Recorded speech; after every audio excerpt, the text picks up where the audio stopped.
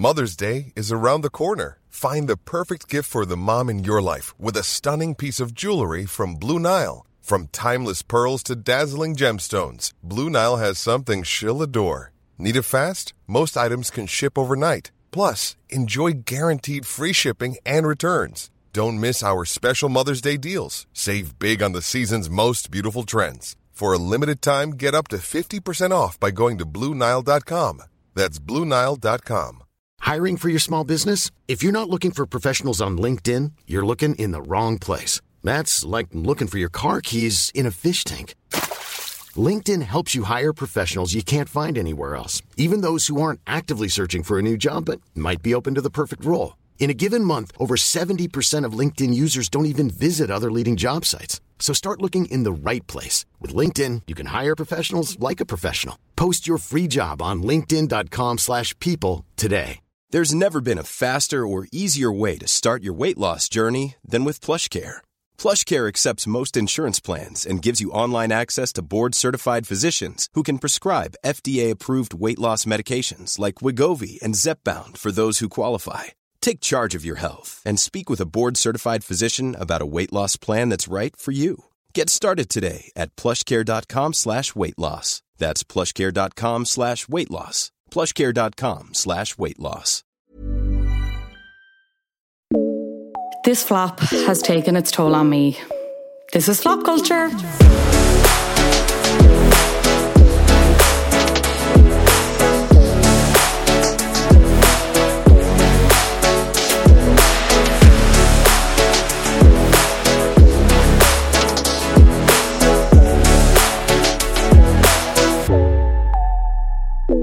Welcome back to Flop Culture, a podcast where we talk flops, bops, celebrity culture, and everything in between. My name is Fionnuala J. I am your host and producer, and I'm delighted to have you here. Hope you enjoyed last week's episode with Victoria's Secret on the Cadbury Snowflake and Anthea Turner. And if you haven't listened to it yet, maybe you're new, maybe you're coming in blind. Cannot recommend that enough. And all of our previous episodes. But delighted to have you here, whether you're new or returning. Much appreciated. Just to give you a rundown on how things usually go around here.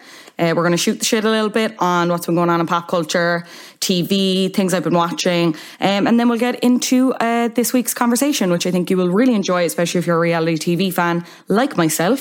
If you need timestamps, they're all in the show notes, which are essentially the show description. And then at the end, we're going to crown who is top of the flops. Should be pretty obvious this week, and also based on who we're talking about at the top. So let's get into it.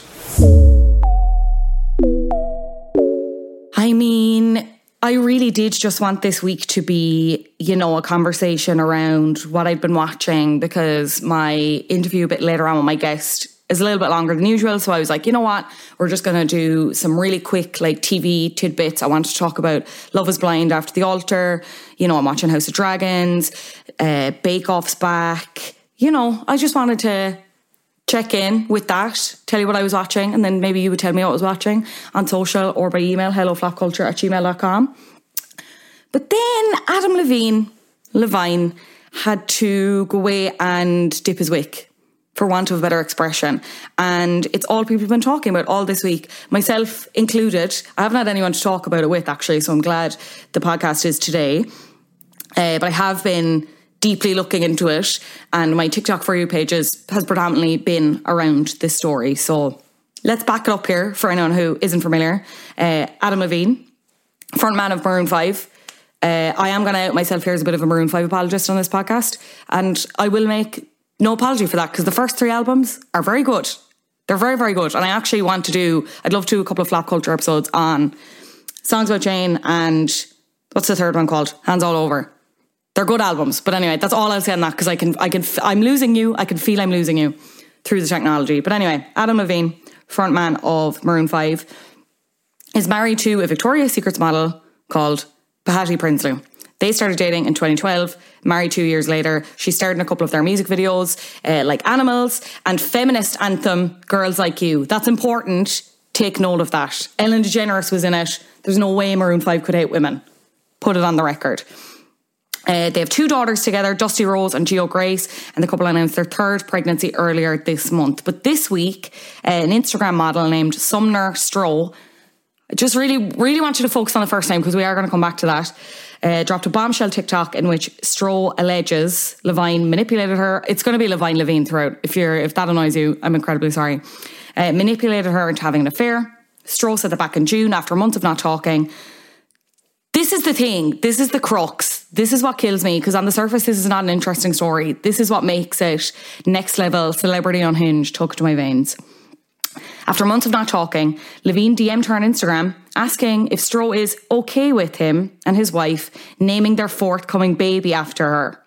The full DM read, okay, serious question. I'm having another baby and if it's a boy, I really want to name it Sumner. You okay with that? Dead serious, all capitals. He followed up the message with a shrugging emoji. Do men deserve rights? Be honest. No, they don't. So basically, to get back to the more serious side of the allegations, in her TikTok, Stroh talks about having an affair with a man who's married to a Victoria's Secrets model, and people are pulling out the language here in what she talks about. She said when the affair began, she said, I was young, I was naive, and I mean, quite frankly, I felt exploited. I wasn't in the scene like I am now, so I definitely was very easily manipulated. Maroon 5 is practically elevator music at this point, read. So I'm sure you know who Adam Levine is. Adam and I were seeing each other for about a year. After I stopped talking to him over a period of months, this is how he came back into my life, referring to him messaging about naming his baby after her. As for why Stroh decided to share her story now, she explains at the end of the video that she'd sent some screenshots recklessly to a few friends she thought she trusted. One of them had attempted to sell to a tabloid. So here I am. Stroh said upon reading the DMs, she felt like I have been in hell at this point. She said she never wanted to come forward, knowing the implications that come with doing what I do, making money the way I do, and being an Instagram model, and the stereotypes associated with being an influencer. Aware many people will try to fill in the gaps of any false assumptions. She wrote in an Instagram story, this was after she posted TikTok. I don't feel like I'm doing any favours considering the manner this had to go about. It's a lot to digest, but hopefully at the very least, the truth being out can do some good. She posted a second video, which I'm going to be honest, isn't as interesting. And I think she posted in response to the main TikTok response, which I want to talk about a little bit later on. Essentially, they were not on her side. It was very much like, you knew what you were getting yourself in for. I'm not saying I agree with that. I'm just letting you know what the kind of general initial reaction was. But she did say in answering like comments on that video, I saw that she was asked, you know, why didn't you go to Bahati directly? Why are you posting this on Instagram? She's just announced she's pregnant. Not that there's really ever a good time to go public with these kind of stories, but whatever, people were kind of questioning the timing.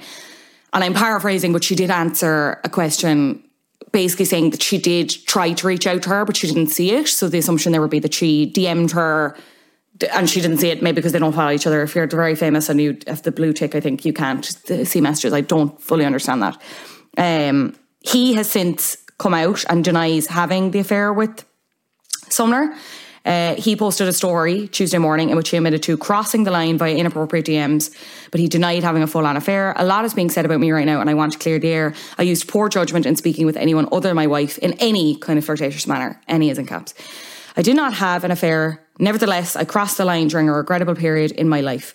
In certain instances, it became inappropriate. I have addressed that and taken proactive steps to remedy this with my family. My wife and my family is all I care about in this world. To be this naive and stupid enough to risk the only thing that truly matters to me was the greatest mistake I could ever make. I will never make it again. I take full responsibility. We will get through it and we will get through it together. Sumner seemingly responded on Instagram, writing on her stories, someone get this man a dictionary. I mean, this isn't a funny story. Cheating is not funny, whatever.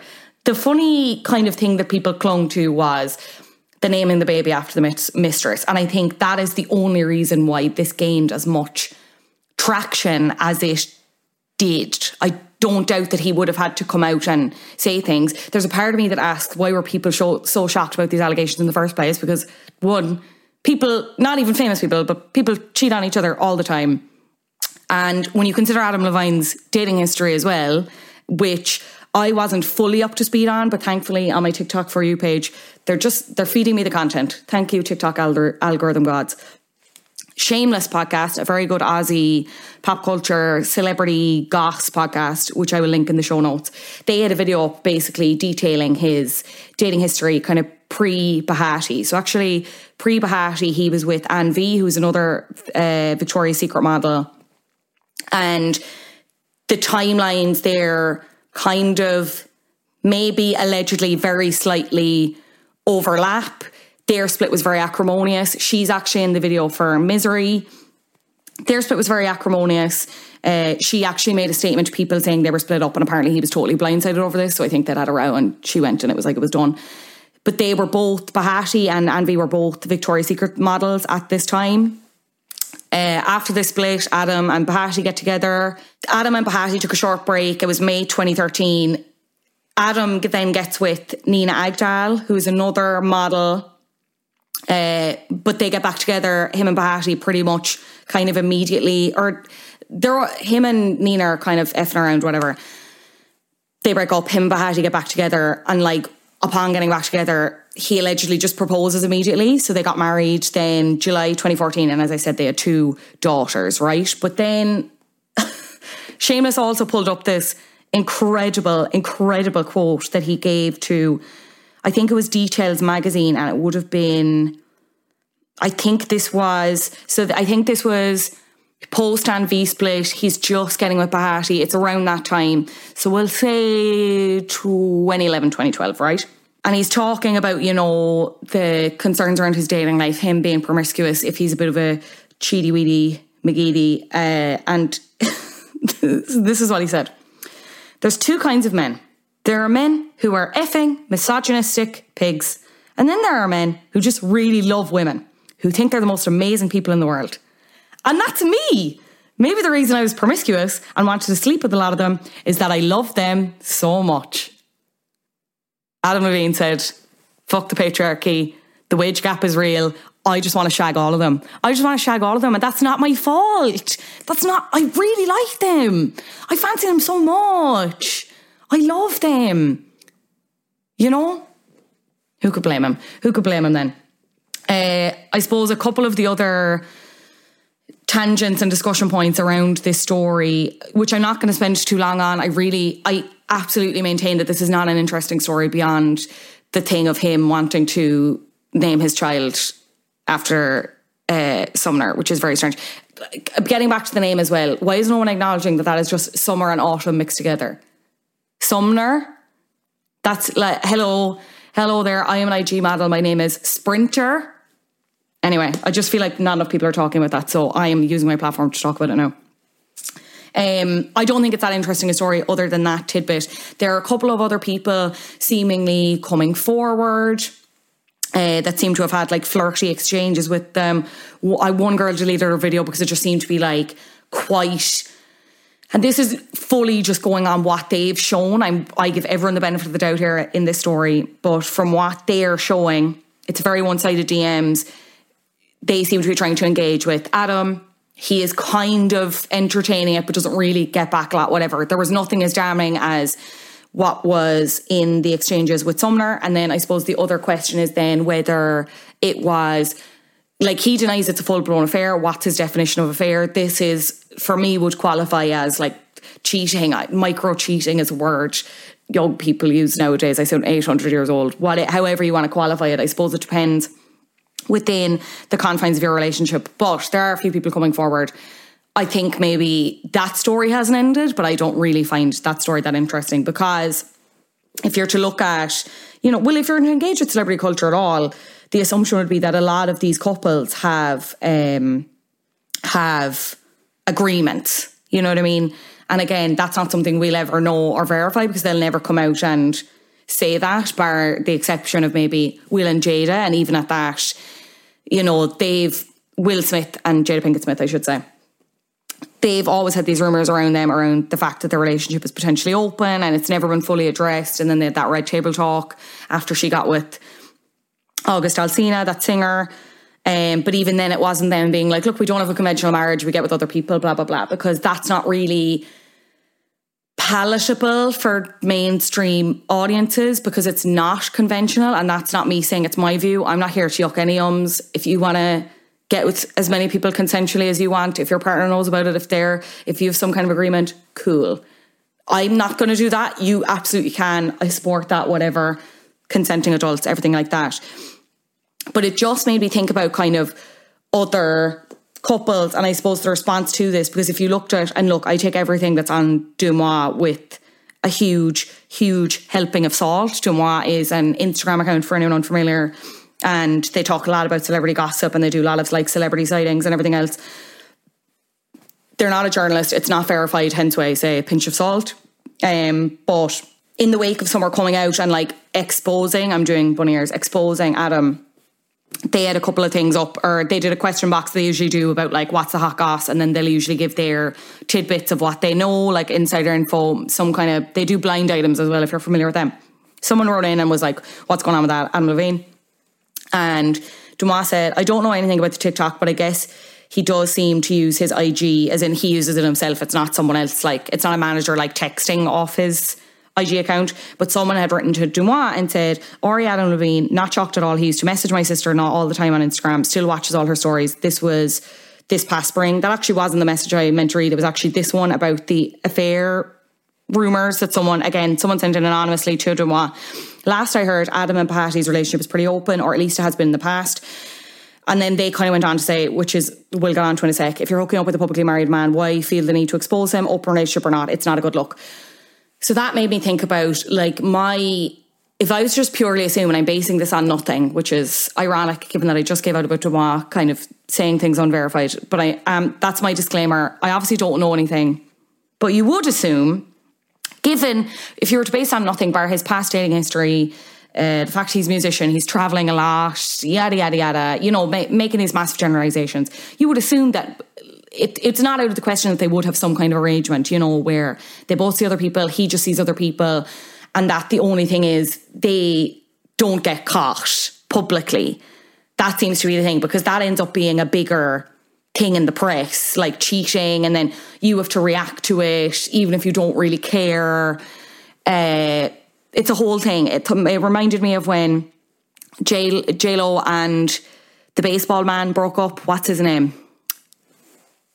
You can't see I'm actioning the movement of a baseball bat. A-Rod, Alex Rodriguez. When they were together, this was 2021, March 2021, it was reported that they'd broken up because he was, you know, I think it was even the month prior to that, actually February, he was hit with these cheating allegations of having an affair with Southern Charms Madison LaCroix.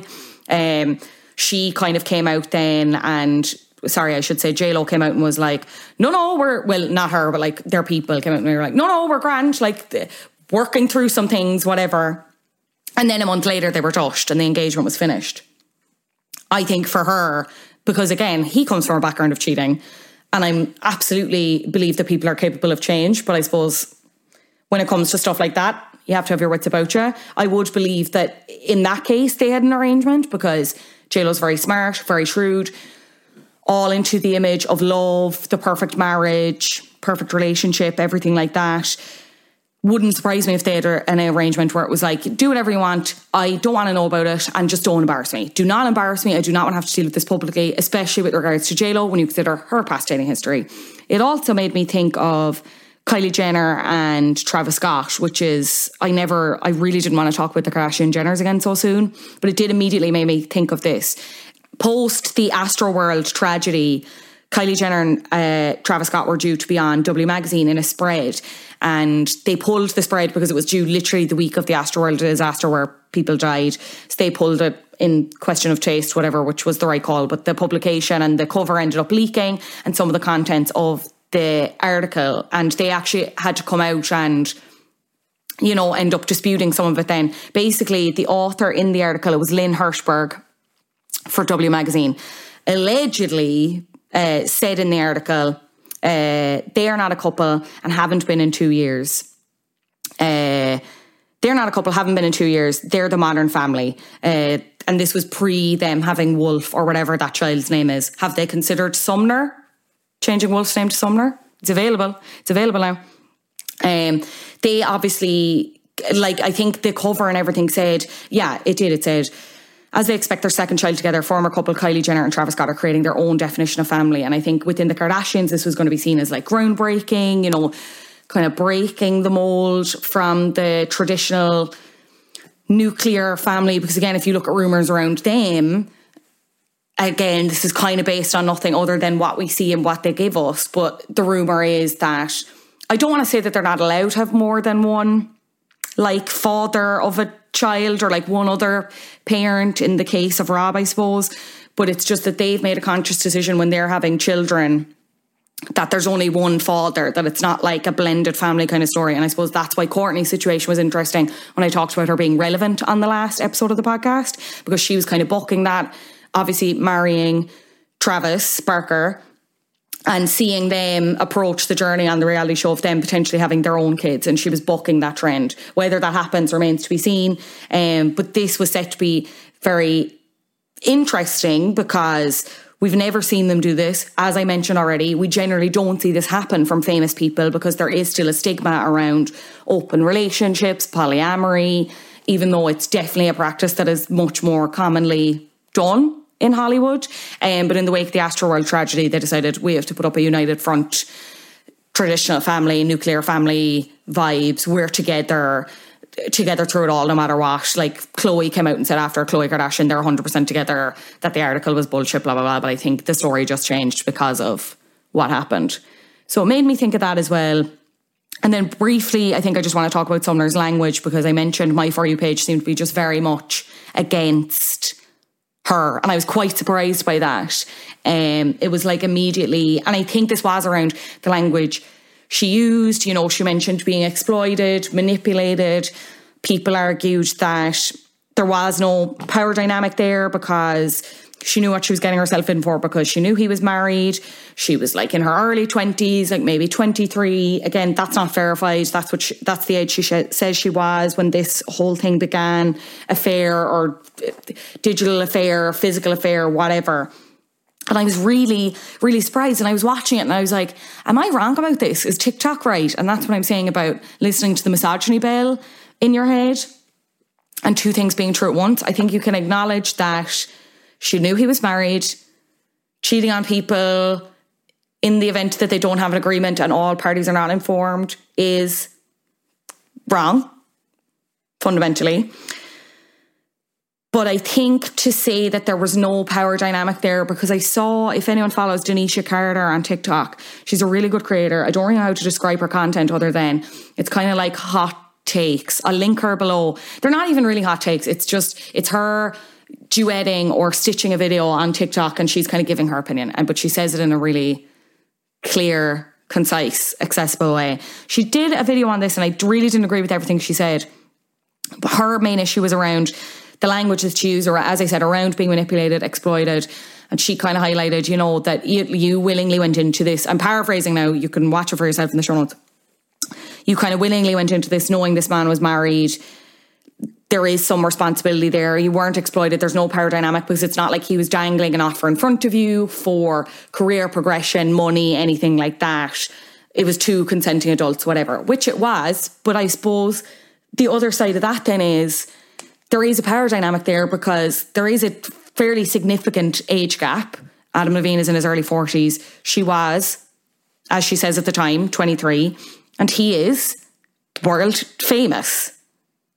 There is a power imbalance there, whether people want to acknowledge that or not. I've seen Emily Ratajkowski come out now since against, you know, this wave of people going against Sumner. And to be honest, I kind of do agree. Like, I think it's so weird. I feel like people are just, and maybe the issue was in her maybe initial statement where she didn't kind of seem to fully want to take responsibility. I think she's rectified that in later videos. But I don't think she came on and was proud of what happened.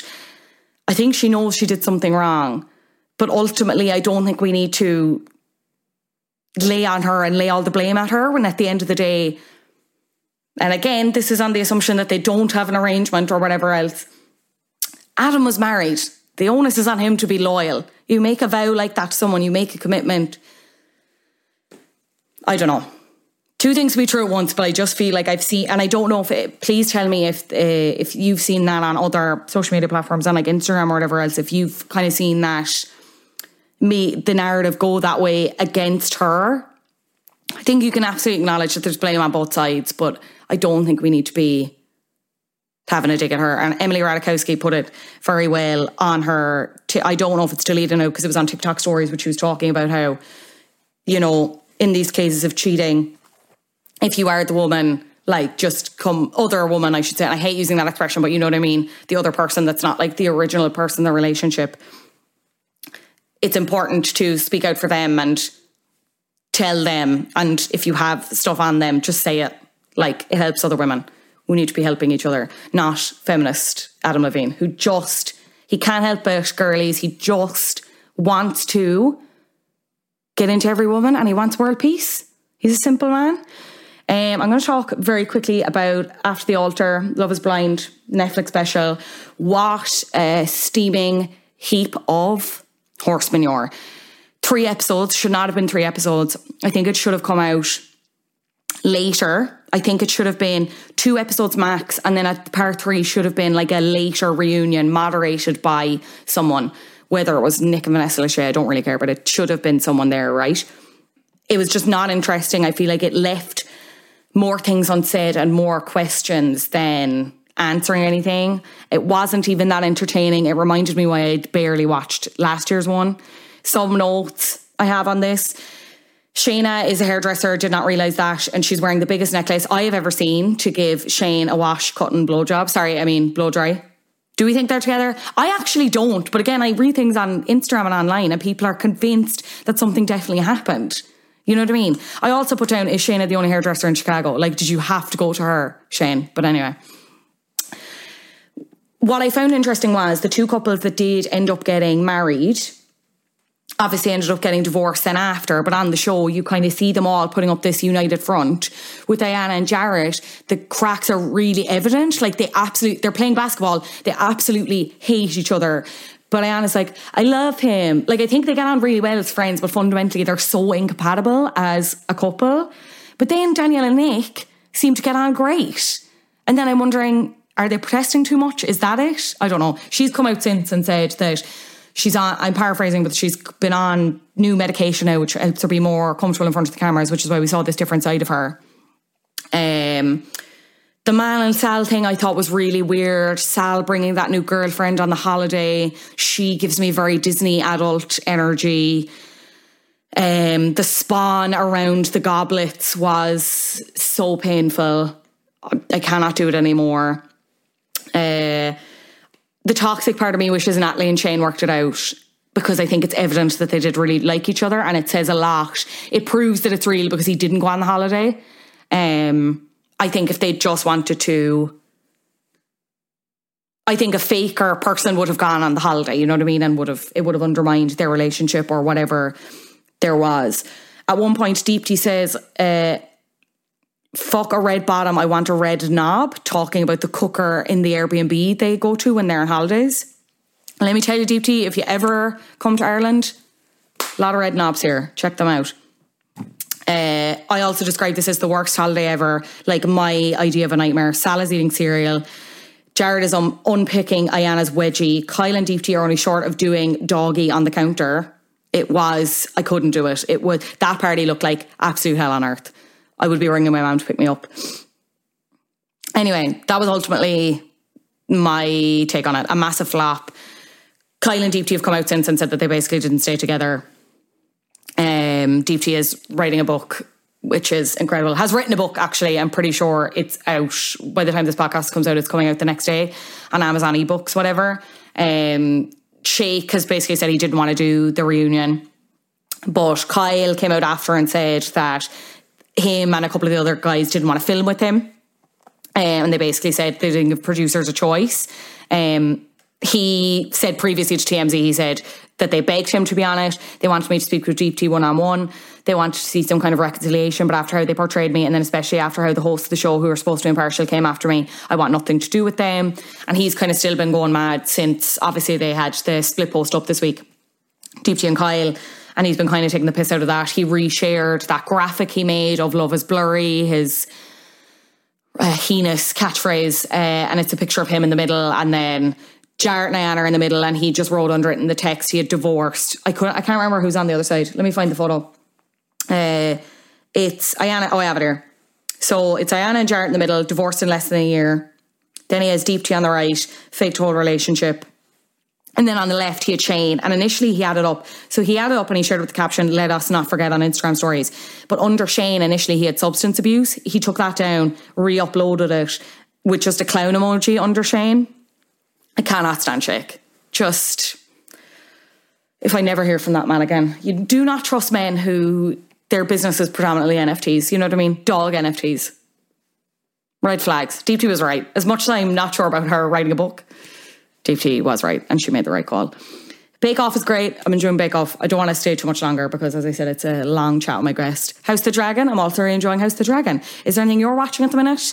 Please let me know on social media at @flopculture_pod on Instagram and TikTok. If there's anything I should be watching, let me know.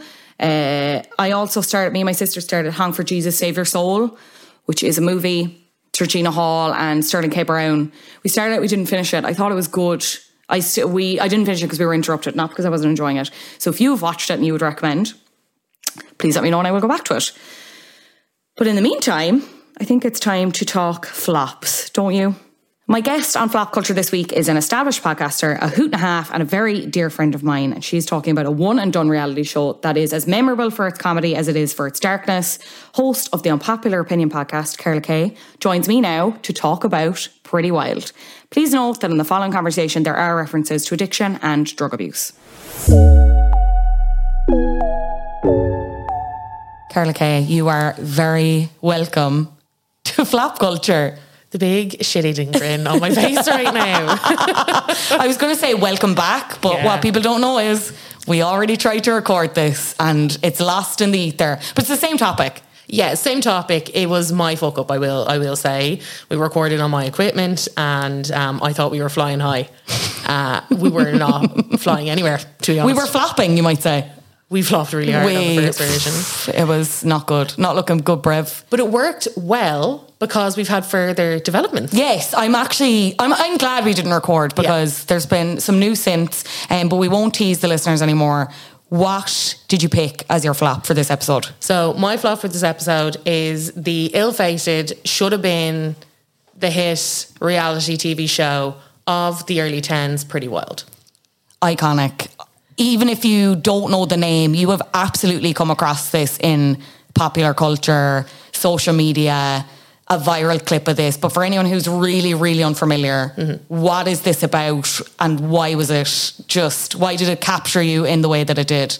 I think at this point, so Pretty Wild came out in 2010. So it was that sticky place where we'd watched Laguna Beach. From Laguna Beach, it rolled on to like a very well-produced The Hills. And we were into kind of The Hills was done at that point. So we were into that kind of, I'll never forget watching like the royal wedding in tandem with like The Hills at one point and being like, this is kind of where we've gotten to as far as like pop culture. Yeah. Do you know? So it was coming off the back of that. We had like Jersey Shore and those kind of concepts. This seemed really trashy and absolutely bang on my radar.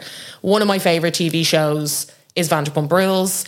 I talk about it all day. And you've nominated that as another flop, but I have. It's not a flop. You nominated it. It was What Happens at the Abbey is the other one, which was supposed to be the rival show for Vanderpump Rules. Oh, sorry, it was that one. Yeah. You can go back and do that because there's too many seasons of Vanderpump Rules, but we'll get there eventually. 9, I think. There was only one of What Happens at the Abbey. Great show, by the way. If anybody pre homework for you guys, we'll come back to it. Yeah, we'll come back to it. Yeah. So it was that kind of time where it was like I feel like there had been so many trial and errors with reality that they were trying to hit new points and new highs and lower lows, if you will. And Pretty Wild was born. So it was not supposed to be called Pretty Wild. It was actually supposed to be called Homeschool at the Arlingtons because Andrea Arlington, she's an ex-Playboy model. She was the mother of these 3 girls. She homeschooled them through The Secret. That was what it was supposed to be about. The concept was her using The Secret to get the girls' movie careers. In some ways, it's very ahead of its time when you think of how manifesting has become like if trend this was TikTok, like if that was the girlies would be eating this up. They would be eating good. No crumbs. What a disgusting noise for people's ears. It's, if you could see, for anyone who hasn't watched, they're putting together these vision boards for their daughters, and it's like Angelina Jolie, and they're trying to teach them through, like, you want to be like Angelina. There's no maths. There's no Pythagoras' theorem, which I mean, in a way, why would you need that? But it's just... The concept, I think, was really strong. What ended up happening was they started shooting, and I will call her the main. Like, they're all pretty much the main daughter, because I feel like what I like about it too is it followed the three girls without it being like there's a lead. Yeah, like, there was all no kind Lauren. of there's an equal billing for all of them. There was no there's no Kim. Yeah. It's very much, here's the family, here's the dynamic. There's no one person getting more screen time than the other. And it seems like a real strong kind of edgy Californian weird on the side of fame hungry family. And that's why I loved it. Now, when it was shooting, and this is how the concept changed and how it ended up getting rebranded to Pretty Wild. Alexis Nears. She is the middle daughter. Let's just say in that setup, she is the middle daughter. She ends up getting arrested for being part of the Hollywood crime group, the Bling Ring. I love that. Sounds so glamorous, doesn't it? Yeah, it does. It's like and it really does glamorize it. And it's funny because when you look into it, people are like, "Why didn't this get another season?" Because there's criminals, babe. Yeah. Because there's crime. It became a true crime series. Yeah. Like, they just about got away with putting out the first season. I think they're very lucky they got to put out the first season. So while this is happening, you see, even in the first episode, Alexis gets arrested for her part in what is known as the Bling Ring, which then was made into a film, which now we're just after seeing is being released as a documentary as part of the 10-year anniversary. On Netflix, yeah. Which, I mean, and of all the streamers, I trust them the least to do a good job on this. It's going to be knocking around the houses, 8 episodes that could have been 2. This story I feel like has been for such a, like, it was scandalous. So if you're not aware of what the Bling Ring was or what that crime syndicate was, it was essentially teenagers who were kind of, like, I don't want to say up and comers, but they wanted to be famous. They wanted to be famous. They were like in those circles where they were kind of hanging out with like D-listers to Z-listers, and they got very lucky if they ever saw a Paris Hilton. Do you know, in that kind of way, a Lindsay Lohan, a that kind of person. Somewhere in between, like, cast off of Disney's and ex-reality TV stars is where these people kind of sat.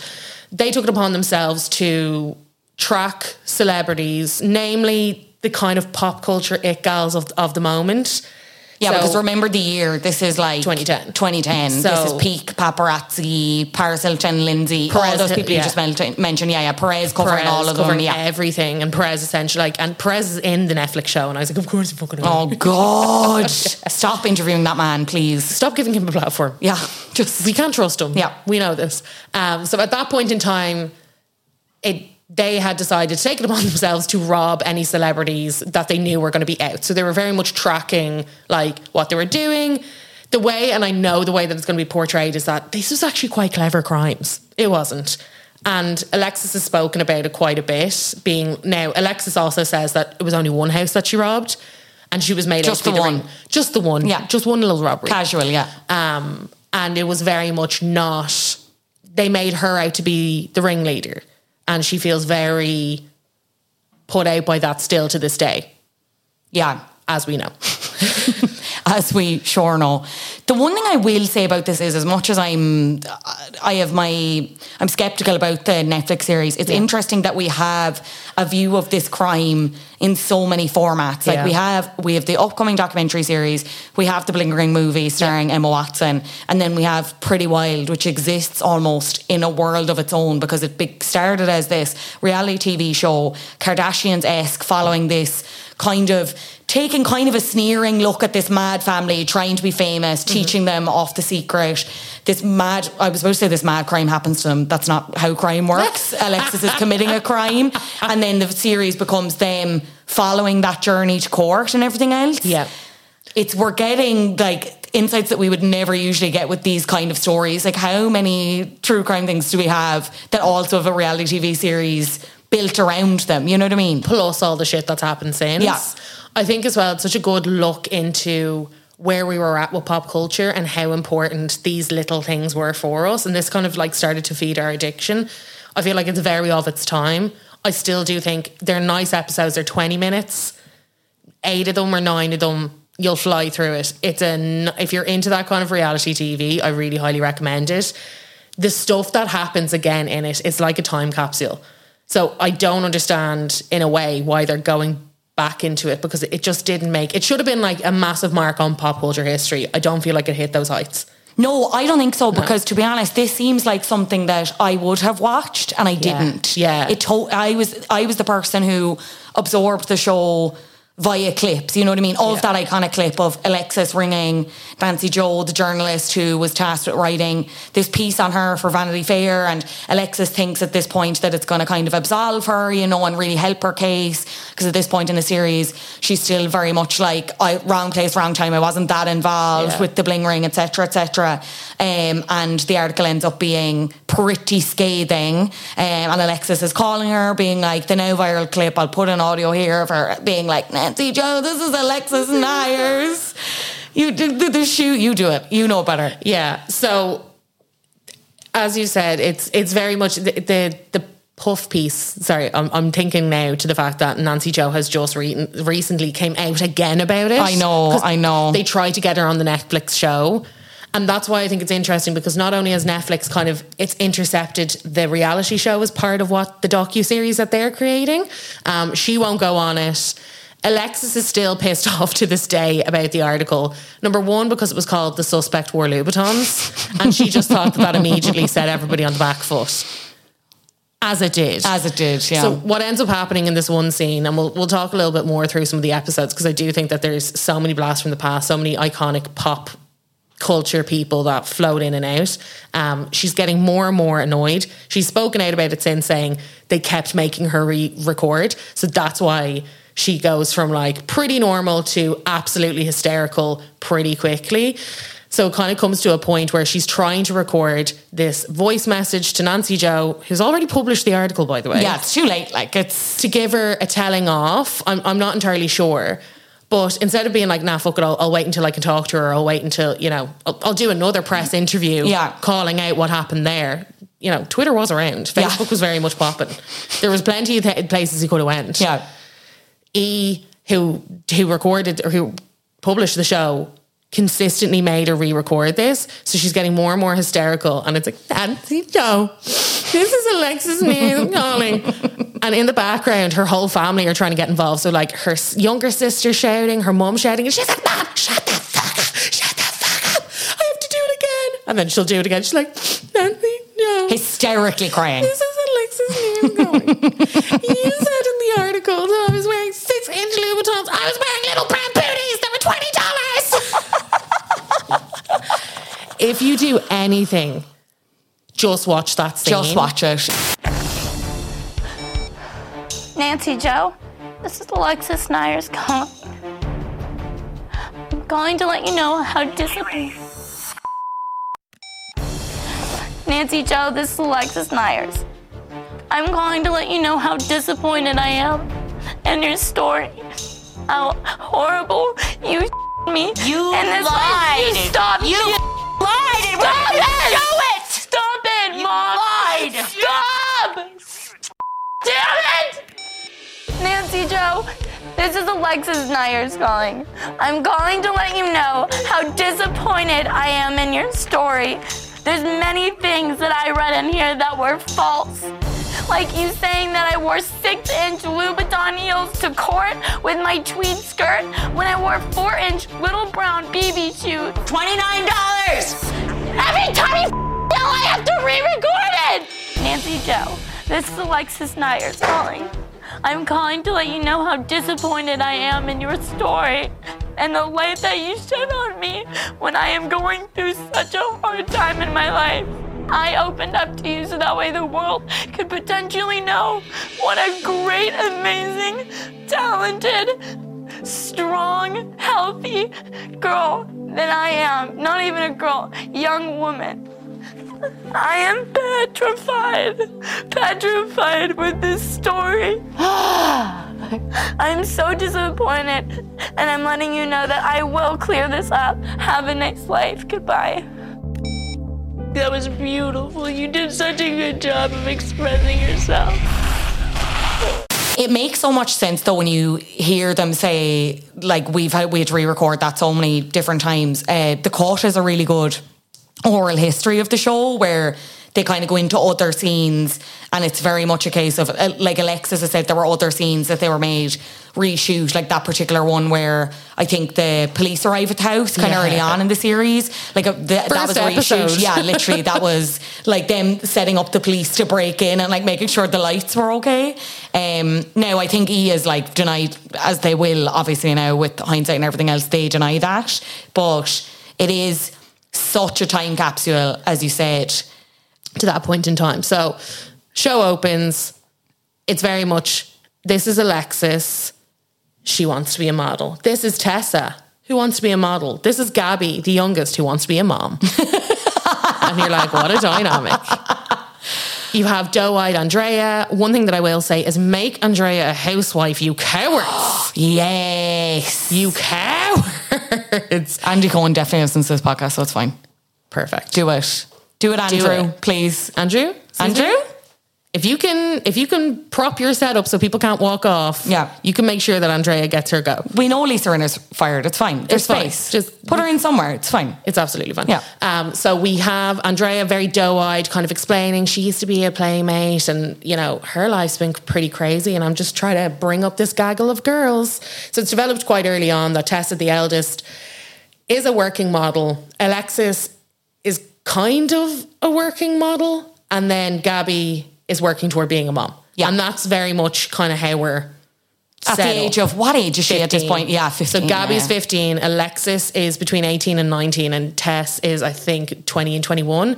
Tess is not Andrea's biological child. At this moment in time, Andrea is also married to Jerry, who's just like a floating father figure, who does get a nice little piece in there.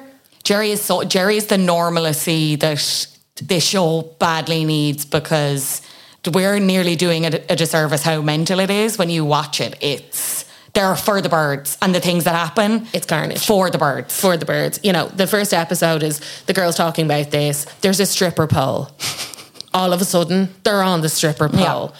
Salacious shots of them modelling. You know, it immediately goes into their schooling being based on The Secret, how they've always been homeschooled, how the industry is kind of Alexis as this party girl, because you also have to remember at this point in time that like the tabloids' only mission was to ever paint a girl as like successful good girl or party girl, bad girl, party girl, slutty girl, look at her. Yeah. And the music is very much like that. It's like, I want to party, but if you party with me, it's going to be too much like fun, and and I'm gonna dance wherever I want to dance, because I'm a party bitch. On the boys, I love to dance on the boys. Yeah, very that kind of soundtrack. Yeah, we love it. But it was perfect. But in it, you see like the girls are like, Mom, we're going out tonight, and the mom's like, oh, you're not allowed, and they're like, well, we're doing it anyway. Fuck you, Mom. It's just, it's absolutely off the charts. They go on to, you know, have a dinner with this guy called Mickey Avalon. Who was casting. And I just think that it's not important as the series goes. I think it's important to show what we stomached at this point in time. Mickey Avalon, who is like a rock star, as they describe him as. Yeah. Very heavy inverted commas there. Very loose framing. Who was casting his video. He was looking for a video vixen, which was also that time of time of life, for his song Rock Bitch. Rock Bitch, if you will. Are you a rock bitch? Are you a rock bitch? But continues to dance around the table going, who's going to be my rock bitch? And they're like, me. And I'm like, this is kind of fucking weird. Kind of went from, where's your ankle bracelet, Mickey Avalon, you know? These girls are 17. No, not good. But it again goes to show at the time it was like, I want to be a video vixen, I want to be this. What I like about it consistently throughout the series is the girls want to be famous, and they at all costs. What they do to get famous. I don't think they, and this is what's interesting, Alexis knowing what has happened, us not knowing yet what the bling ring is. Alexis very much knowing that her and her friends have been running this crime syndicate for quite some time. Is like, do you know what would be a smashing idea? I'll pop on TV. Yeah. Do you know what? I'll have cameras following around for an extensive period of time. Yeah, I think it makes sense. Yeah, absolutely. I think how I'm going to really maximize this point in my life is to go on TV. Yeah. E-News, Yeah. actually. This is a good call. Yeah. This is the one that I think I'll do. Yeah. So throughout this, we see many, many cameos of people of the time as well. Ryan Cabrera. Everywhere.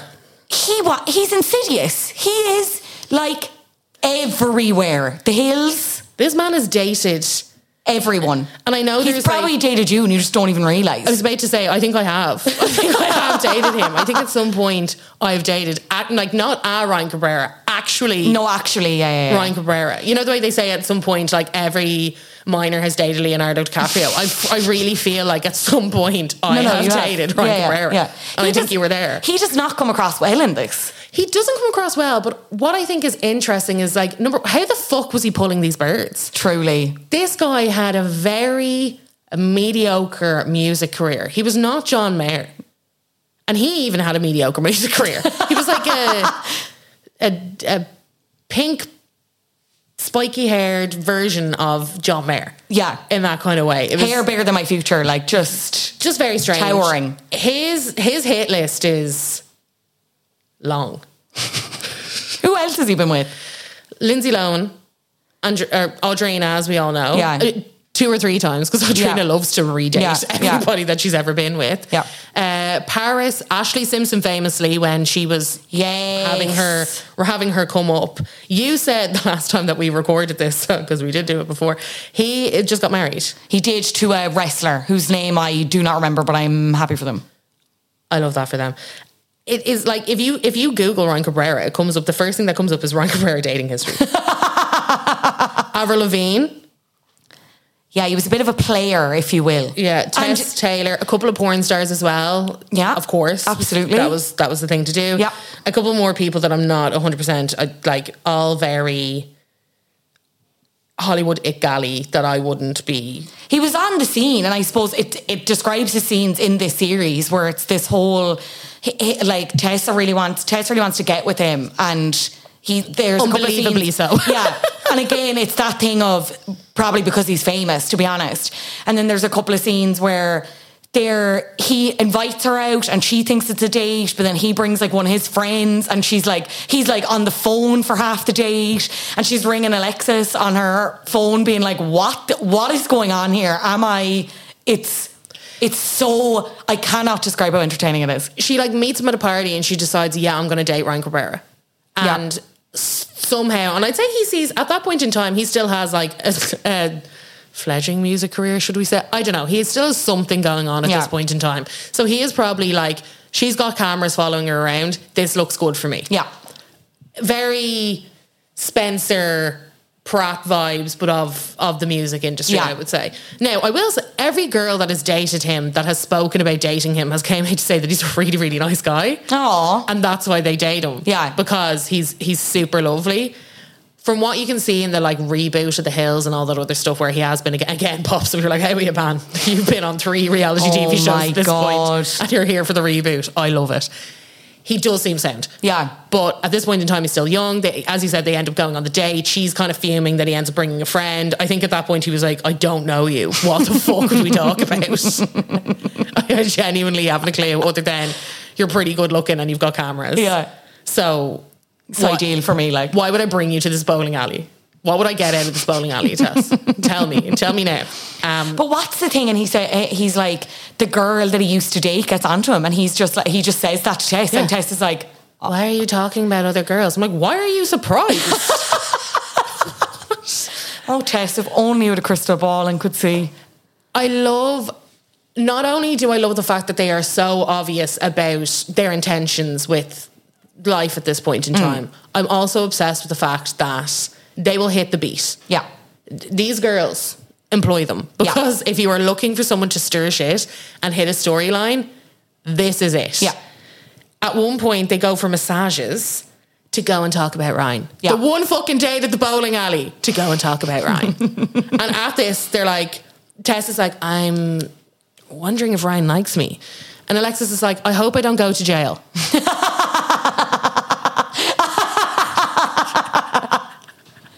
Oh my God, it's so good. It's just floating back to me. They're going back and forth between this. It's absolutely insane. In the background, while Tess is having this Ryan Cabrera situation, Alexis has been, you know, I was going to say caught. They didn't really chase her, but like she's been arrested.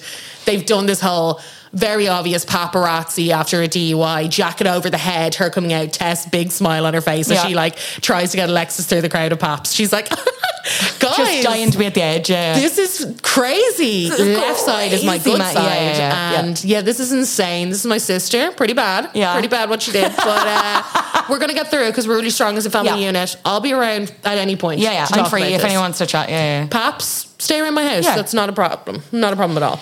It's that weird juxtaposition throughout the series, which I think is what makes it good, but I suppose what makes what we learn about it after dark, that balance of light and shade, where you have those moments where, as you said, Tess is having an absolute banger about boys. Alexis is like, I'm about to be imminently jailed. TBH. Then you have them, they're prepping for Gabby Sweet 16th, and it's like that whole entire delusion, and they're trying to book like a big, massive superstar DJ, like artist to perform at it. They book Paul Oakenfold, right? Yeah, who looks, I have to say this, like he just came out of like a medieval banquet. I was just about to say like a fucking Halloween costume shop. Fucking insane. His emo fringe is giving me everything and nothing all at the same time. But he turns up at the party and he's like, to Alexis, he's like, you're at my house. And like, oh no, you're Paul with a bling ring. And she's like, that is not who I am. And then Alexis is like running back through the house, and she's her voiceover being like, I can't believe someone would bring this again. So the Sweet 16, I'm like, I'm gonna have a panic attack, like going on about this. And then she comes out and he's like, yeah, no, it's fine. Like, it's fine. He's like, anyway, let's go. And all these children are like, yes, Paul Oakenfold. It's like, I'm sorry now. Not one of you. Name one Paul Oakenfold song, because I can't. I was about to say, Paul Oakenfold, I'm pretty sure was like, I beat the DJ, you know, back in the kind of... Did Paul Oakenfold do Faster Kill Pussycat? God, I need to Google this. Yeah, that is him. Okay, well then I do know one Paul Oakenfold song, but none of those children there knew that. Give me a break. They fucking did not. So this was something that... in the interviews afterwards, we found out that was very much, again, an setup. Like, your own Tess was like, under no circumstances did I know. Because the way they set this up is, it's Alexis and Tess in the jacuzzi talking about Gabby's Sweet 16th and how Tess knows Paul Oakenfold. And she's like, I'm just going to call him. Will you come and do this? Perfect. She was like, no, he very much set that up and had that kind of tucked in. But again, love it, because you've all these 16-year-olds who are like, hey, the fuck is this? Apparently we're supposed to be excited. Yeah, give it up. Go wild. Loving it. I love also through it that they have this kind of, we know that we're positioned as party girls. Tess very much kind of like falls into the background with this, which I think, going back and knowing what we know now, because Alexis does have a podcast called Recovering from Reality, where she kind of talks about all of this. It's quite good. I've listened to a good few episodes, mainly about the show. I don't really care about the rest of the life, but the show I absolutely do. Fair, yeah. Yeah, but at this point in time, she's going through like back and forth to her solicitor, and her solicitor's like, you cannot be caught out drinking. And it's like, let's go for cocktails. And she's like, okay. And then her lawyer calls her being like, are you in a bar right now? Are you fucking all right? Are you on the piss? Yeah, are you actually on the piss? I just told you not to do that. And she's like, it's just one cocktail. I can hear someone in the background ordering around a baby. Yeah. Actually, like, are you in Coppers right now? Just in the shop, yeah. Exactly. It's just getting milk. What are you on about? Yeah. And they're also like trying to do this whole, let's change your image, let's change your style, while also at the same time very actively playing up Tess's sexuality and very much portraying Tess as a different version of a bad girl, but like the bad girl that you can accept versus the bad girl that you can't. It's really strange, yeah. It's a really weird, like, you can tell they were going with a different concept. Then they shoved all this in. I guarantee some producer was like, no, Alexis, go shopping, because this is going to make it seem like you aren't a criminal. Yeah. Go buy a skirt, all this other kind of stuff. And it's very strange. While in the background, Tessa is going around and booking all these kind of lingerie shoots and swim shoots, and they're very much in videoing it, getting all up in her grill. She's dating this guy. She's dating another guy. She starts dating a guy from a band called Wicker. Oh my God. I tried to find, like, Wicker went They do not nowhere. exist. They do don't not exist now. They might as well have not existed. Yeah. Your man's hot. He is hot. He's Yeah. really attractive. Yeah. That's the one thing that I will say. R.I.P. Wicker. R.I.P. Wicker. I didn't hear one song. I'm sure you were brilliant.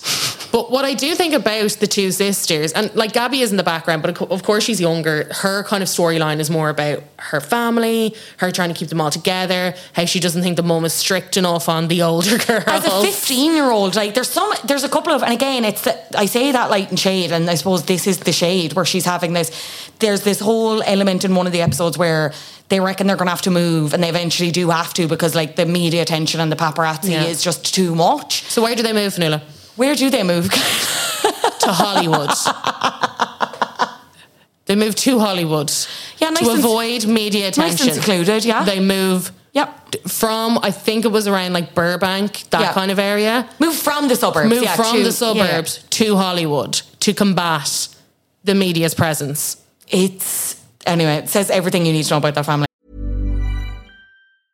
Hey, I'm Ryan Reynolds. Recently, I asked Mint Mobile's legal team if big wireless companies are allowed to raise prices due to inflation. They said yes. And then when I asked if raising prices technically violates those onerous 2-year contracts, they said, "What the f*** are you talking about, you insane Hollywood ass?"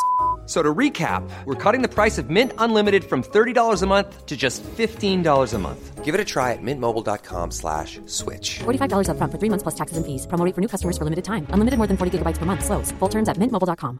Burrow's furniture is built for the way you live.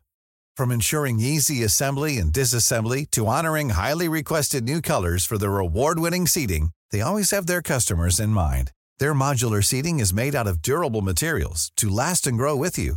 And with Burrow, you always get fast, free shipping. Get up to 60% off during Burrow's Memorial Day sale at burrow.com/ACAST. That's burrow.com/ACAST. burrow.com/ACAST. Yeah. But Gabby obviously finds this news out and is like really as a proper wobbler, like understandably she's 15, whatever.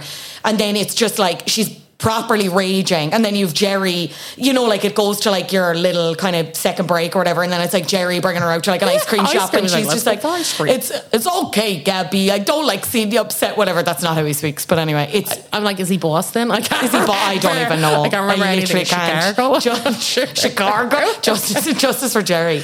But it's that really where she's having to be like this nearly third adult figure because the mom isn't really doing it in a way either, because it's like she's so hell-bent on like, and you see then like she's this relationship with Alexis where, you know, trying to help her with the case and everything and like protect her. Alexis doesn't really give a fuck and is just doing whatever she wants, so their like combats are a part of the storyline as well. I think Gabby twigged what was happening before anybody else. And I think that's what's quite sad. As in knew that she was ultimately, like, this was not going to be a happy ending. This was not going to be a happy ending, and it was not going to be portrayed. Because you can see in it, she's the one, because she's 15. And it kind of seems like they were like, we're doing a reality TV show, get it together. And she was like, okay, fine. At this point, she had been homeschooled for quite a bit of time. But what we know now that we didn't know then is that both of the girls were dealing with a lot of addiction issues throughout the filming and afterwards. Alexis ended up getting clean pretty soon after it came out because she was like, what the fuck was that behaviour? Tess, not so much. They ended up having a falling out. But I feel like Gabby was trying to protect that side. You can see how she tries to make them secretive, and they very much are like, fuck that, I'm telling everyone everything. It's very, when you look back at it now, you're like, that's hard to watch. Because she's 15. Yeah. Like, no matter what, she's 15. When they do end up moving from the burbs into the centre of Hollywood, she ends up going to school for the first time. She asks if she can go to school. She feels like, I'm not going to make any mates unless I end up going to school, which is absolutely fair. Another mature decision by Gabby. I'd love to know if she ended up going to Hollywood High. I just feel like they'd be like, why don't you go to Hollywood High? Where all these, like, you know, celebs end up going. Why don't you go there? That'd be nice for you, wouldn't it? Sounds about right, yeah. Hollywood High for you. Yeah. It's perfect. They definitely don't teach Pythagoras' theorem there either. 100%. Jerry's like, want some more ice cream? Want some more ice cream, Gabrielle? Hey, kid. Yeah, again, it is that, because that was something I didn't know either, what they went through afterwards. It is kind of, and that's where I sit with this show in a difficult way because it is very entertaining, but when you know what you know now, it's hard. Like this would never air in today's world. Like not with the tone, not with the care, not with the portrayal of them. As I said, it's like they kind of hinted the addiction at the start because they showed them the mom is giving them like Adderall or something or whatever. So Adderall, which is essentially legal cocaine in the States, and it's one of these for ADHD, but it is. They're taking it like they're cod liver oil, you know what I mean? Yeah. Like it's just, and as you said towards the end, like it's this really mad behaviour and they're having these insanely combative arguments, like, and really, really toxic. And to be honest, if you didn't know what you know now, like you're kind of watching and you're like, this is really mental behaviour. Intense. But these are actually people who are in the depths of addiction and mental health crises. And that's what it kind of gears up as well, where it's like the mum has come out and been like, I accept a lot of responsibility. They've done, as a family, they've done a ton of healing, which is nice that it wasn't like 10 years later. It very much happened. Like Alexis met her husband. She was with him. I think they only recently separated. She was with him for 10 years. Met him in AA. Got clean, he stayed clean. She didn't have a relapse pretty much. I think she said she got 6 months after the show aired, I think is when she got totally sober. For Tess, as I said, it was a little bit longer. Both of the girls, like it wasn't, when they talk about it, Alexis was like, oh, I took a lot of like sedative drugs, that's why in it I'm kind of all over the shop, I'm a bit dopey, I'm a bit here, there and everywhere. At one point they were both shooting heroin, which is a different level of drug and addiction. What I think is interesting is at that point in time, they didn't imply. I feel like nowadays in reality TV, it would be implied a lot quicker, the kind of drug intake. At that point in time, they were still very much, other than that one random episode of The Hills where they call Kristen, maybe she's a drug addict because she likes to go out and party a lot. You're kind of at this point where it's like, don't ask, don't tell. You know? Oh, no, 100%, yeah. Where it's very much like, they're party girls. They like to go out and party. Yeah. Every night. Every night. Single night. Every single night. These children hang around with adults who have access to drugs like this and money and drugs. Yeah. So it's very much of that kind of time where you're like, well, now looking back, I'm like, what the fuck? But at that point in time, I was watching this and not twigging it. Yeah. You know, I was in my early 20s. I'm the exact same age as Alexis. I was looking at this being like, they have stamina. Yeah. I didn't think anything of it. Yeah. So I was like, wow, that's crazy, right? Yeah. That's absolutely insane. Whether it's looking back, you're like, they were definitely all over the shop at all times. Like at one point, I think, is someone smoking a joint and Gabby just fucking flips the lid? And I remember being like, relax, it's a bit of it. But on top of everything that was going on in that household, I can now understand why her reaction was the way that it was. Yeah. Same when they found the Xanax pill. Oh my God. And that whole debacle. Obviously, they were trying their best to protect Alexis and what was happening. Tess was in a different kind of... I feel like Tess was in a different planet the whole time. When you look at it, she's very much like, I'm going to go model. I'm going to go do this. I'm going to go be in lingerie. I'm going to go to Cabo. Do you want to come to Cabo? Anybody want to come here? Anybody want to do this with me? It's very sad. Yeah. They do try and weave in this kind of storyline as well about Tess's biological mom, which was Andrea's best friend who had addiction issues. She ended up kind of giving Tess up for adoption, but not really. Andrea ended up taking her in because she was very close to Alexis's age and they got on really well. At that point in time, Tess's mum tries to make contact again. That kind of storyline. She tells her wicker boyfriend about it. Her wicker boyfriend isn't very supportive. No. It's very, very strange. They try and pull a lot of storylines. It's just very obvious that it's probably one of the most constructed reality shows I've watched because of the fact that, like, Chelsea Handler is executive producer on this. They really thought this was going to be lighthearted, funny. As I said, absolutely kind of sneery. Yeah. Look at this family. They want to be famous at all costs. Isn't this gas? Look at them, blah, blah, blah. And then it was impossible to ignore the crime and the blinkering stuff and Alexis going to jail. Like, this came in hurtling like a train. They had already started. They had to finish. So it was just about cobbling this thing together, and that's why it's a bit of a head melt of a watch in the way that, not that it affects the entertainment, but you kind of don't really know what to think, especially in today's age, especially if you're living through the time of where duty of care is so important, because it is. You look back and you watch these girls and you're like, I'm really glad it happened because I loved it, and there are so many funny moments, but like at what cost for them? And it probably shouldn't have happened.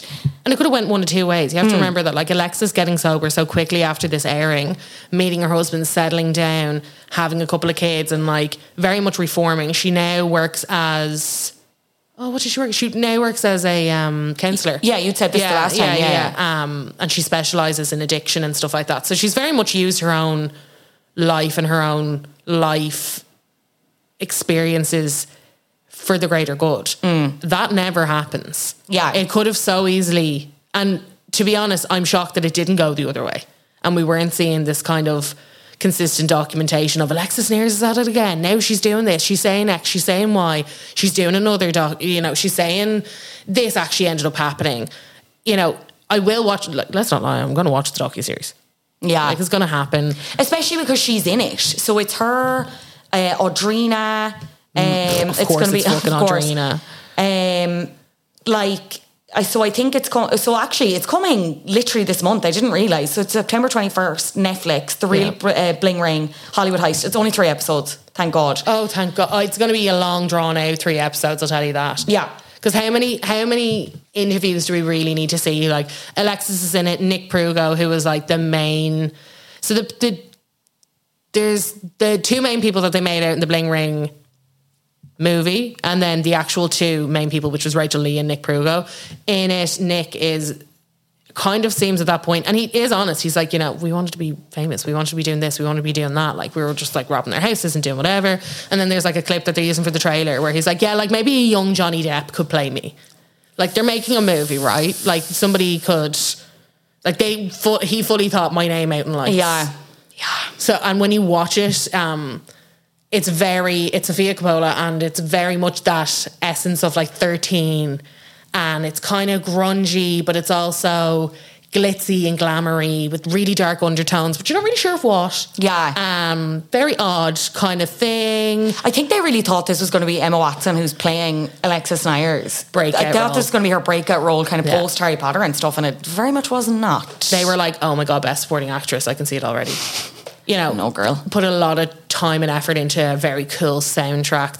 There's that deadly moment where they crash the car, and it's very like to MIA, Live Fast, Die Young. Of course, it's like bad girls. Have you ever heard a more naughty sentence in your life? Oh my God. Yeah. The synopsis for the Netflix documentary is: first there was the reality series, then a Hollywood movie, but the truth has never been told. Until now. 10 years after the notorious events, the culprits have done their jail time and are ready to tell the real story of the outrageous heists that gripped the nation. This series will also reveal how celebrity obsession and the rise of social media played an integral part in their motivations and serve as a cautionary tale for today's teenagers. Sorry, like jail time. I think Alexis did 6 weeks. Yeah, it was, yeah. I think she very much did. I think she was sentenced to like 2 years. She did 6 weeks or 6 months. I can't remember. I don't think it was 6 months. I really don't think it was. She also didn't go to prison. She went to jail, which I didn't realise was a different thing. Is it? Yeah, apparently so. Okay. Nick Prugo actually did 2 years. Oh no, did he do 2 years? No, he fucking didn't. Oh my God, he received a credit for a year of time already served and was further credited with a year for good behaviour. There you go, fair play, Nick. What's going on? But yeah, so 160 days, I think, is what he did in the end. Now he's on Netflix. How the tables have turned. Yeah, how the turntables have turned. I think I know the answer to this because of the conversation we've just had. But ultimately, why do you think it flopped? Because it was, in terms of viewership, it got an average of 1.3 million viewers, which is nothing to be sniffed at. And I think at the time, if you were to purely just base it on that, there was an assumption that it would come back for a second season. Why didn't it then? I think E threw everything at the wall with it because they really wanted it to come back. I think at that point in time, celebrities were very against the Bling Ring. Like, when you look at the court statements, any of the videos, like Orlando Bloom was like, this is such a violation. You're robbing from my house, consistently, because this is another thing, they came back a couple of times when they were like, I think Paris Hilton's house got done like 2 or 3 times. Like at one point they're like, it was our personal like ATM machine. She'd have cash all over the gaff and we'd be like, we'll just go to Paris's and grab some money. Fucking what's going on, Paris? But celebrities didn't get behind it. I think they were very much kind of trying to see if the public would be on the side of the celeb or on the side of the reality TV star. There was very much a turning tide. If it had happened 3 years earlier, I think it would have got a second season. Yeah. I think they would have said, fuck the loss, let's just do it. At that point, people were becoming a little bit more conscious. It was very much in the middle of this court case, all of these people being brought in. You can see a little bit of the initial stages of the court case on the show itself. You know, you see her lawyer trying to get the most out of one of the defendants. How do you know it was Rachel Bilson's Michael Kors bag? And I was like, because I was told that it was. He was like, but it could be Alexis's Michael Kors bag. Siobhan's like, she went in with no bag. She come out with bag. Bag stolen. How do I make it very easy for you? And he's like, I don't know, we got to put it out there. I don't know. I think, could have been anyone. Yeah, whose bag is it? Who owned Michael Kors bag? But now looking back, I'm like, oh, what a time. If it was a Paul's Boutique, I would have been like, no, that's very us. That's very on trend. Paul's Boutique was a bit of a flop, wasn't it? Paul's Boutique, we could do Paul's Boutique. Someone come back. You come back and do Paul's Boutique. I'll come back and do, not a problem. You have a list of flops. Anyway. I've kept adding to it. Yeah. Because I have so many flops. One who was speaking to us on Instagram during the week. Just you wait for that episode, guys. Just you wait. An absolute cracker. But they wanted to, you can tell the way that they edited it, the way that they did it, the way that they tried to have like this wholesome family dynamic. No matter what, at the end, it's like, we'll get through it. Yeah. We are a team. Yeah. They're trying to emulate. So it is. And so it is. We're trying to very much kind of be like, we are crazy, but we love it. And so it is. Yeah. It could have reached high heights, but it was just that little bit too late. They couldn't glorify a criminal, an active criminal, and something that at this point in time, I'm pretty sure the minute that this whole bling ring thing, and it was, you have to remember, over here, it wasn't like it is now. We were hearing snippets. I can only imagine what it was actually like in Hollywood and how scandalous it was and how many people were talking about it and all that other kind of stuff. They probably saw the movie getting picked up, all of that other, like, can you have a blockbuster movie as well as having a reality TV show? I just don't think it. I don't think so. I don't think it pans out. As we said, I think everyone thought that this was going to be that real gritty, grimy, cool, like cult classic film. It didn't hit that. No. I don't think it ever will. No. I don't think it's one of those ones that's going to get like a resurgence. No. It's not going to become Morbius. Like, no. It's gone. I don't think it's going to be covered on flop culture, let's put it that way. Yeah. I don't think it's going to develop a cult audience, as you said. Exactly. I think they would have really liked to do it. They threw everything at it to do it. It just didn't pan out the way that they wanted it to. And also because of this duty of care piece, at this point in time, when it had aired, Alexis was kind of getting on the straight and narrow again. How do you, essentially what looks like a boring up, like the audience wouldn't have been there for like a recovery story yet. Yeah. You'd need 2 or 3 seasons. No, I get what you're saying. I don't think we were, I think they would have been like, what is it? Why would I want to watch this? I want to bring back the old, I want to watch that family. And it's like, again, that family were deeply struggling with addiction. And they would have had to create that narrative of like the comeback's always bigger than the setback. They would have had to have at least 6 episodes of it getting really bad and things being implied and it being spoken about, and they didn't have that. Yeah. They had their cuts from the first time where they kind of didn't really know what show that they were shooting at that point, throwing in wild lines, throwing in all this mad stuff, versus what actually happened quickly afterwards. The jail time you have to factor in, that whole court system, the family's headspace. If they would have liked to draw it out a bit more, if Alexis did go down the path of like, got out of jail, back doing whatever the fuck I want, back being, the party girl or whatever else like that, back with the same crew, hanging out, all that other kind of stuff, they might have tried to revisit it. But I think it was a lot to do with, they couldn't really glamorize what was happening more than it was already being blown up. I'm sure there was like bigger media that were out there being like, And also the fact that they wouldn't have had enough interest, I think, for people to watch Alexis go through the rehabilitation stage of her process. Who would have... People didn't have that personality. People didn't know her yet.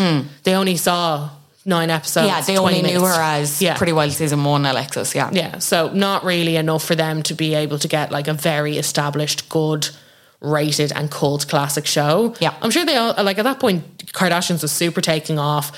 They had loads of other stuff in the works. I'm sure they were like, great idea, would have loved to run with it, bad time, let's revisit when we see what the family's at in a couple of years, and hey ho, now we've got a Netflix documentary, a million podcasts, and Nancy and Alexis still going after each other's throats. Nancy and Alexis still beefing. We did mention Nancy is not in the Netflix series. She told E! When I was asked to participate in the Netflix documentary, I didn't feel interested in being part of the project. At this point, the bling ring felt like old news.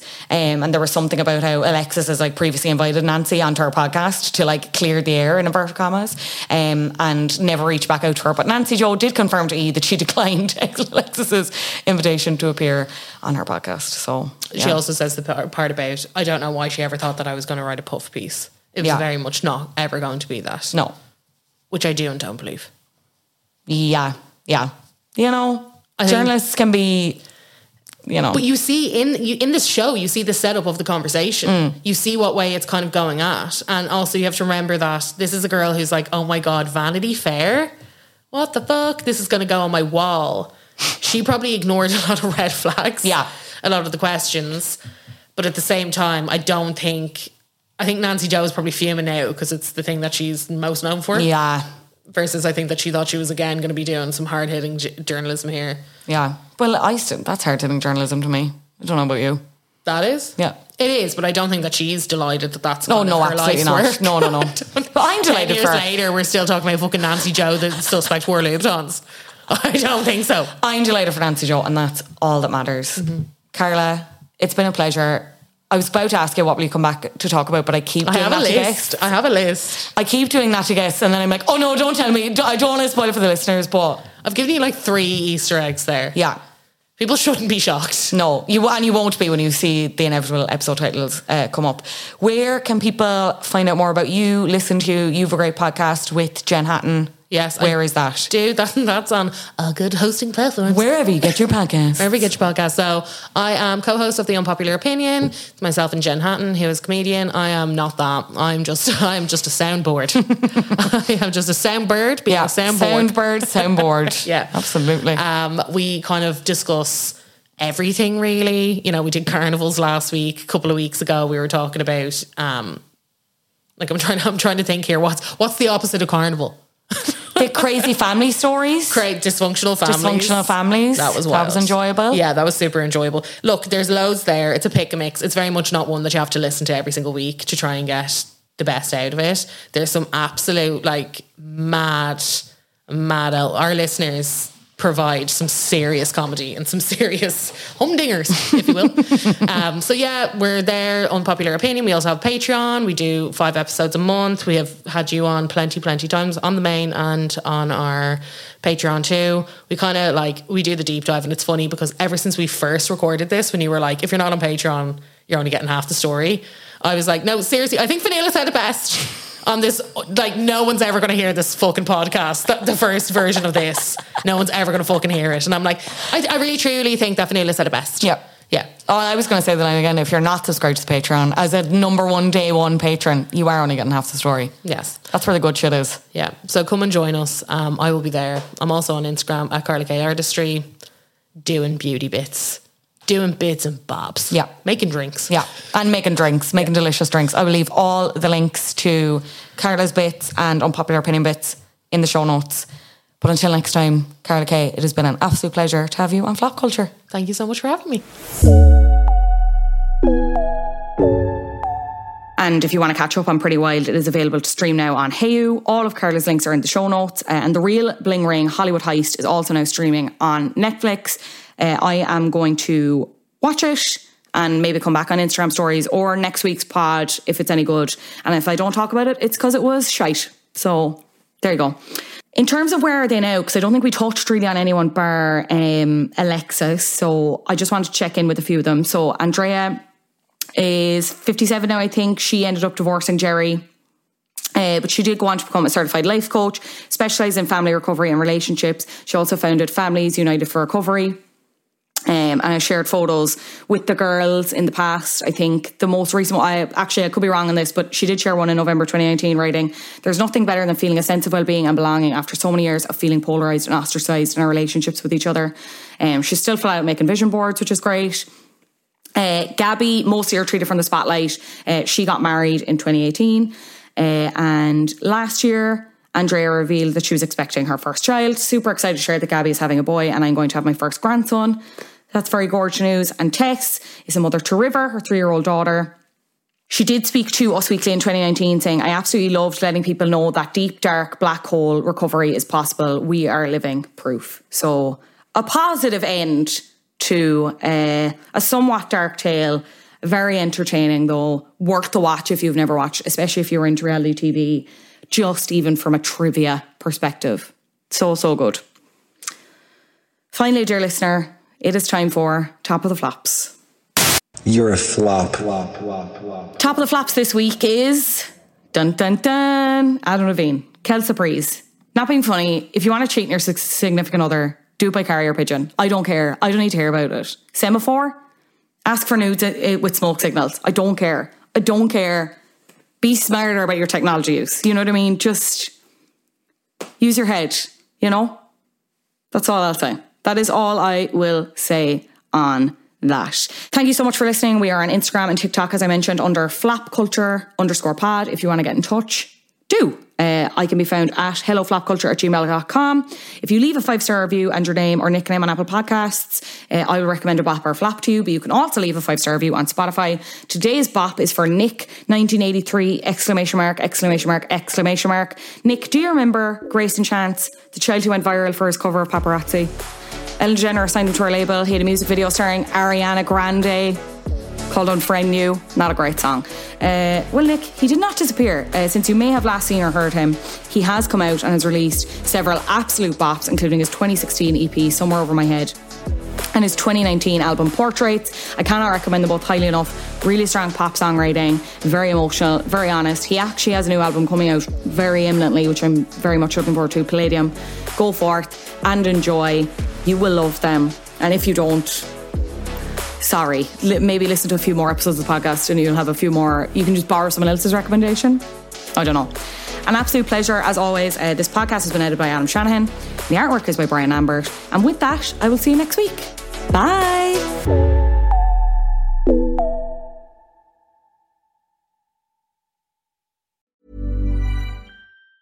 Mom deserves the best, and there's no better place to shop for Mother's Day than Whole Foods Market. They're your destination for unbeatable savings, from premium gifts to show-stopping flowers and irresistible desserts. Start by saving 33% with Prime on all body care and candles. Then get a 15-stem bunch of tulips for just $9.99 each with Prime. Round out Mom's menu with festive rosé, irresistible berry chantilly cake, and more special treats. Come celebrate Mother's Day at Whole Foods Market. Here's a cool fact. A crocodile can't stick out its tongue. Another cool fact, you can get short-term health insurance for a month or just under a year in some states. United Healthcare short-term insurance plans are designed for people who are between jobs, coming off their parents' plan, or turning a side hustle into a full-time gig. Underwritten by Golden Rule Insurance Company, they offer flexible, budget-friendly coverage with access to a nationwide network of doctors and hospitals. Get more cool facts about United Healthcare short-term plans at uh1.com.